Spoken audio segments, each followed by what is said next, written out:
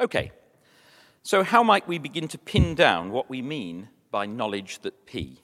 What is it for somebody, let's call them S, the subject, to know a proposition P? Well, the standard traditional analysis is to say, first of all, P has to be true. You can't know a proposition that's false. You might think you know it, but if actually it's false, you don't know it. Secondly, you have to believe it. You can't be said to know something you don't even believe. And thirdly, you have to be justified in believing it. So those are the three standard conditions, sometimes called the JTB analysis, justified true belief. A.J. Ayer, who is particularly well known in this connection, gave the last two conditions slightly differently. He said that to know something, you have to be sure of it, and you have to have the right to be sure. And you might think that's rather preferable. If I just vaguely believe something without any strong commitment, that might not be enough for knowledge. Suppose something to my mind has a 60% probability. Oh, I reckon it's going to rain tomorrow, something like that. And maybe it's justified because I've seen the weather forecast. But is that knowledge? Probably we'd say it isn't. That kind of weak belief isn't enough. You've got to be sure in order for it to count as knowledge, and you have to have the right to be sure. At any rate, that seems quite plausible. But let's ask some further questions about all this. If somebody knows that P, does it actually follow that P must be true? Notice that there are two slightly different claims that might be made here. When I say, if S knows that P must be true, or if S knows that P is necessarily true, that's an ambiguous claim. On the one hand, I might be saying that if S knows that P, it follows that P is necessarily true, that P is a necessary truth. But it might be tempting to think that, but it's just wrong. I know that I exist, but that I exist is not a necessary truth. It's not like 1 equals 1 or 2 is greater than 1. I could easily not have existed. Once I didn't. Sometime I won't. But I do know that I exist right now, don't I? So it's simply not true, and it can't follow from the meaning of know, that the only things you can know are necessary truths. The second interpretation of this claim, however, looks much more plausible. Necessarily, if S knows that P, then P is true. Something can't count as a case of propositional knowledge unless the proposition in question is true. And that seems right. But do be ever so careful when you use words like necessarily. In philosophy, always be careful to watch for the scope of the modal operator. So distinguish between the two versions there. In the second case, you see necessarily lies outside the brackets, whereas in the first case, if you were to put brackets, necessarily lies inside. So talking about the scope of the modal operator sounds terribly technical, but be very aware that word orderings of this sort can matter a great deal in philosophy. Let's now ask, is it in fact the case that if somebody knows some proposition, that proposition must be true? Well, suppose I say I know that France is hexagonal. I know that France is hexagonal and Italy is shaped like a boot. But of course, France isn't hexagonal. So there we are. I know a falsehood. Now, that seems to me to be just a confusion. There is a sense in which France is hexagonal, namely that it's roughly hexagonal. In that sense, I can know that France is hexagonal. There's another sense, a precise sense, in which France isn't anything like hexagonal. And in that sense, I can't know that it is.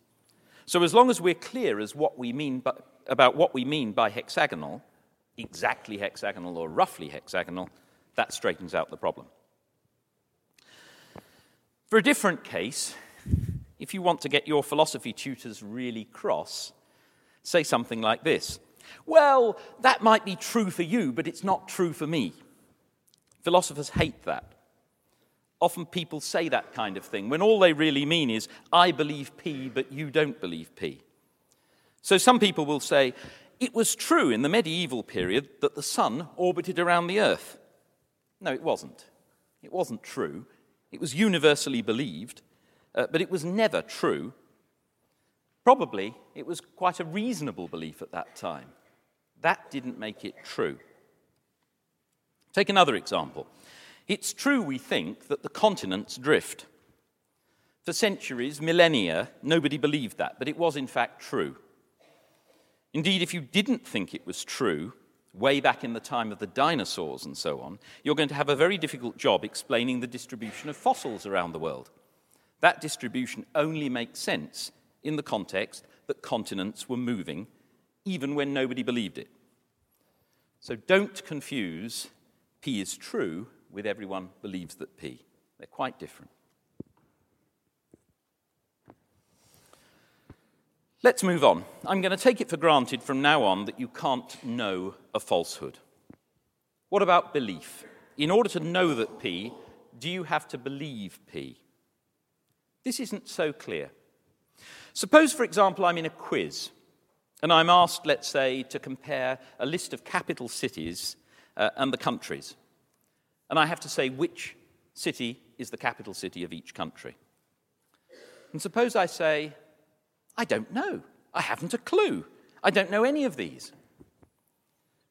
And then somebody says, go on, have a go. Have a guess. Well, I really don't know. It's random. Go on, guess. And I do. And I get them all right. Now, there might be some very plausible explanation of that. It might be that when I was at school, I learnt all these things. Maybe I had a teacher who was really keen on capital cities, and fortunately, the test was confined to countries that existed when I was at school. And although I've completely forgotten all those lessons, I'm able to do the test accurately.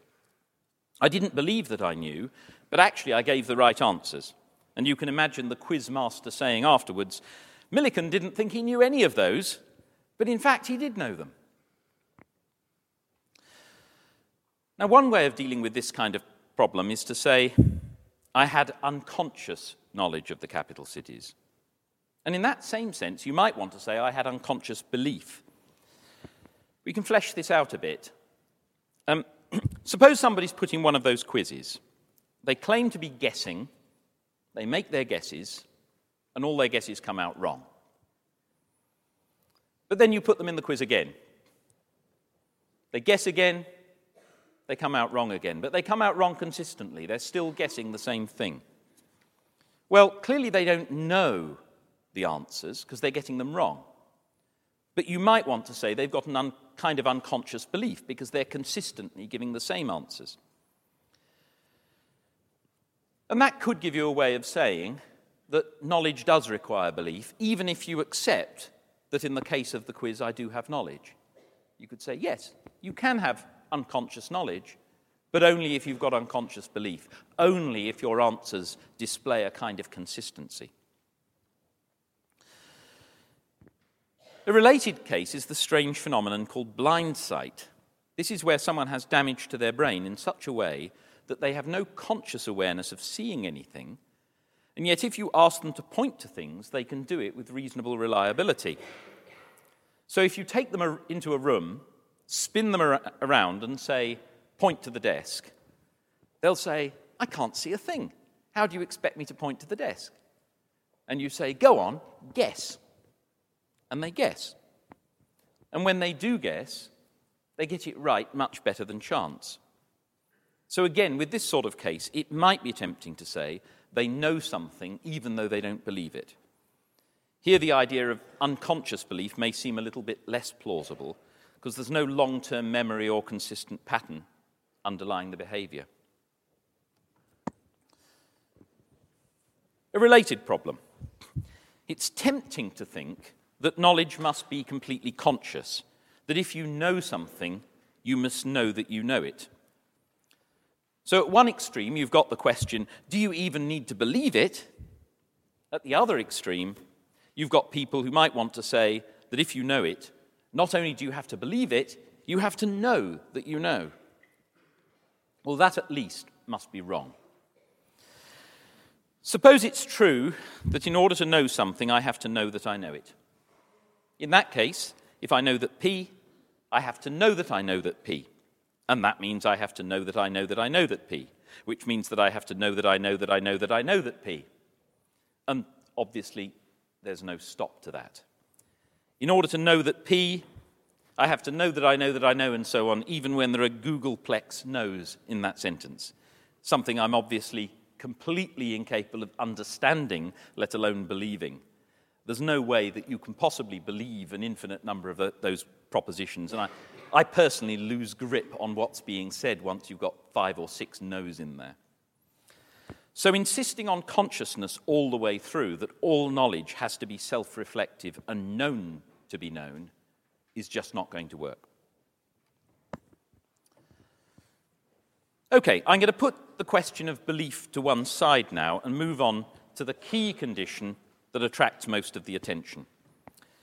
Because the main point in distinguishing between just having a belief that P and knowing that P seems to be to focus on justification. The main reason we want a concept of knowledge is to distinguish between things that we really know and things that we think we know. So let's just assume that P is true here. What is it that makes the difference between truly believing that P and knowing that P? Suppose I have a true belief that P. That alone surely isn't enough to imply that I know it. It might be just a lucky guess. It might be something I've been told by someone who's actually completely unreliable, yet on this occasion they just happen to have told me a truth. There are all sorts of ways that I can have a true belief, and yet it fails to be knowledge because it's not justified. So in Ayer's terms, if I'm to know that P, I must have a right to believe it, or a right to be sure of it. At least, that seems very plausible.